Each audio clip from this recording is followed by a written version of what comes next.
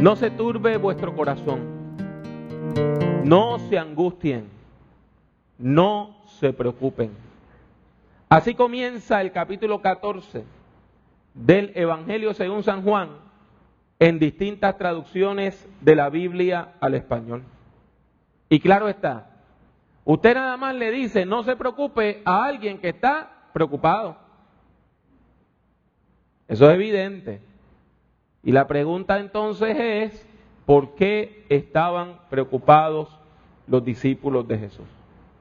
Podemos inferir que los discípulos de Jesús estaban preocupados porque Jesús les había anunciado que se iba. Y ante el súbito anuncio de su partida, los discípulos estaban preocupados. Para comprender esta porción es necesario leer parte del capítulo 13, específicamente el versículo 33, donde Jesús le anuncia a sus amigos que muy pronto se iba a ir. Y les dice: mis amados amigos, dentro de poco ya no estaré más con ustedes. Me buscarán, pero no me encontrarán. Les digo a ustedes lo mismo que les dije a los jefes de los judíos: no pueden ir a donde yo voy. Este texto es el pasaje donde se enmarca toda esta discusión sobre la despedida de Jesús. De hecho, la despedida de Jesús se extiende desde el capítulo 13, versículo 31, tomando todo el 14, el 15, el 16 y terminando en el 17. Es un discurso largo y difícil de entender, en el cual Jesús intenta preparar a sus discípulos, a sus compañeros, para que aprendan a vivir sin Él. ¿Cómo vencer la angustia que provoca la partida de un ser querido? ¿Cómo vencer esa angustia? Pues por medio de la fe. Jesús, después de anunciarles que se va, les dice: confíen en Dios y confíen también en mí. O sea, la confianza y la fe vienen a ser la medicina para la tristeza que produce la separación. Jesús le pide a los seguidores, aquellos que han estado con Él desde el principio, que tengan fe en la hora mala, que en la hora difícil tengan fe. Les pide que depositen en Él toda su confianza. El pedido es seguido por una promesa. En la casa de mi Padre muchas moradas hay. Si así no fuera, yo os lo hubiera dicho. Voy pues a preparar lugar para vosotros. Nosotros no podemos entender bien este texto porque nuestro mundo ha cambiado. Hoy la gente se casa y después que se casa buscan dónde vivir. En el mundo antiguo era al revés.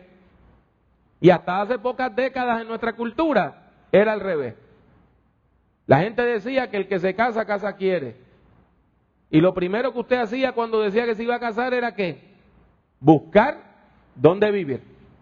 Cuando usted decía: papá, mamá, me voy a casar, ahí alguien decía: pues mira, añádele un cuarto a la casa.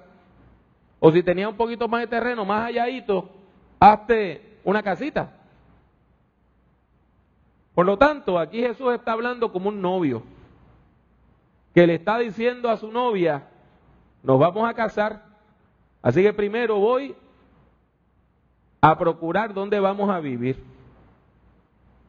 Esta tradición fue recogida en el cancionero popular puertorriqueño. Rafael Hernández escribió Ahora seremos felices, una canción que todo el mundo le llama Yo tengo ya la casita, pero el nombre correcto es Ahora seremos felices, donde él le anunciaba a la novia: nos podemos casar porque ya tengo casa. Y Pedro Flores escribió la antítesis de esa, de un hombre cuya prometida le falló. Y aquella canción se llama Se vende una casita, porque ya no la voy a usar. Pues mire, El Señor Jesucristo le está diciendo a su iglesia, nos vamos a casar, pero primero voy a hacer la casita. En la casa de mi Padre muchas moradas hay, y ahí yo voy a añadir unos cuartitos para todos nosotros.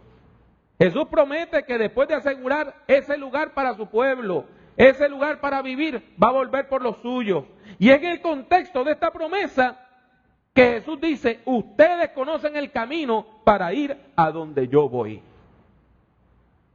Y ahí encontramos que las palabras de Jesús confunden a sus discípulos, pero sobre todo a Tomás. Tomás, cuyo lenguaje principal, su lenguaje vernáculo era el sarcasmo, le dice, Señor, si no sabemos a dónde va, ¿cómo vamos a saber el camino? En el Evangelio según San Juan, Tomás es quien expresa las dudas o los sarcasmos. No es la primera ni es la última vez que lo dice. En Juan 11:6, cuando Jesús dice, vamos a ver a Lázaro, Tomás dice, bueno, vamos para que nos maten también y muramos con él. Expresando sus dudas y diciendo que Jesús los estaba llevando a una muerte segura. Y en el capítulo 20, versículos 26 al 29, encontramos toda una serie de episodios donde la gente le dice, el Señor resucitó. Y Tomás dice, ¿cómo va a ser?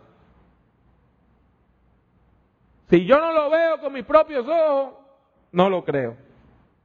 Y de ahí es que viene el refranero de decir que somos como Santo Tomás, que tenemos que ver para creer. En resumen, Juan presenta a Tomás como el discípulo incrédulo que cuestiona todo lo que Jesús dice y lo confronta con sus dudas. Sin embargo, las dudas de Tomás le permiten a Jesús dar enseñanzas.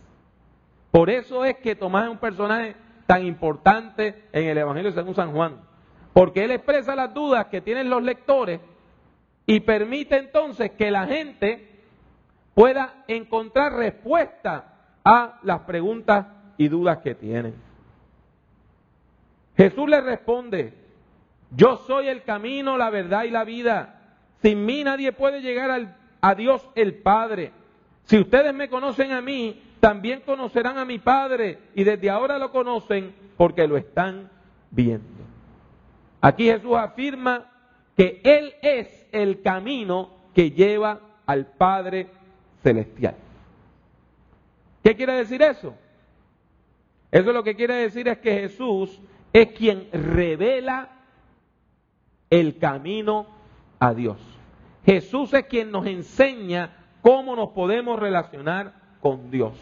Más aún, Jesús es el rostro humano de Dios. Es Dios hecho ser humano. Y si queremos conocer a Dios, lo que tenemos que hacer es conocer a Jesús. Porque Jesús es quien nos revela al Dios Padre.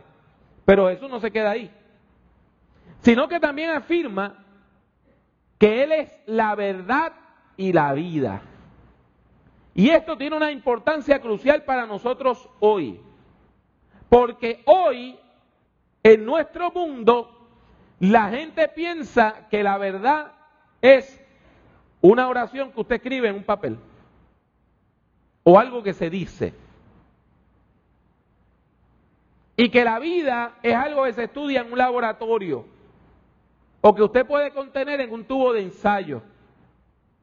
Y Jesús nos está presentando un nuevo paradigma donde nos dice que la verdad y la vida no son cosas, no son algo, sino que son personas, son alguien. Jesús es el camino. ¿Por qué?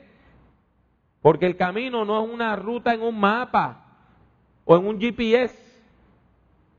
El camino es una relación con el Dios que vive para siempre. Jesús es la verdad, porque la verdad no es una idea, sino que la verdad es una relación con el Dios que vive para siempre. Y Jesús es la vida. porque la vida no es un accidente químico, sino que es una relación con el Dios que vive para siempre. Por eso, conocer a Jesús es conocer a Dios. Esta idea que aparece en el versículo 7 se desarrolla en los versículos 8 al 14 en respuesta a una pregunta de otro de los discípulos, de Felipe. Y permítanme leerle esa porción en la traducción en lenguaje actual. Entonces Felipe le dijo: Señor, déjanos ver al Padre, eso es todo lo que necesitamos. Jesús le contestó: Felipe, ya hace mucho tiempo que estoy con ustedes y todavía no me conocen. El que me ha visto a mí, también ha visto al Padre. ¿Por qué me dices, déjanos ver al Padre? ¿No crees que yo y el Padre somos uno? Y a los discípulos les dijo: lo que les he dicho, no lo dije por mi propia cuenta. Yo hago solo lo que el Padre quiere que haga. Él hace sus propias obras por medio de mí. Créanme cuando les digo que mi Padre y yo somos uno. Y si no, al menos crean en mí por lo que hago. Les aseguro que el que confía en mí hará lo mismo que yo hago. Y como yo voy a donde está mi Padre, ustedes harán cosas todavía mayores de las que yo he hecho. Yo haré todo lo que ustedes me pidan. De ese modo haré que la gente vea a través de mí el poder que tiene Dios el Padre. Yo haré todo lo que ustedes me pidan. Jesús es el camino. Jesús es la verdad. Jesús es la vida. Jesús es quien revela al Dios Padre. Y Jesús es quien volverá por nosotros. Hoy, Jesús nos invita a una relación de discipulado.